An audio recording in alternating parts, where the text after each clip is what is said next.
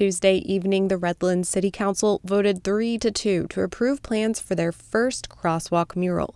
It will also be the city's first mural to include the LGBTQ community, says Daniel Gohman. The mural actually is inclusive of the entire community. It's got all the colors of the rainbow, black, white, brown, and different characters, just the diversity. Gohman, director of the Artlands, the organization behind the proposal, says each color will be represented by a different cartoon character.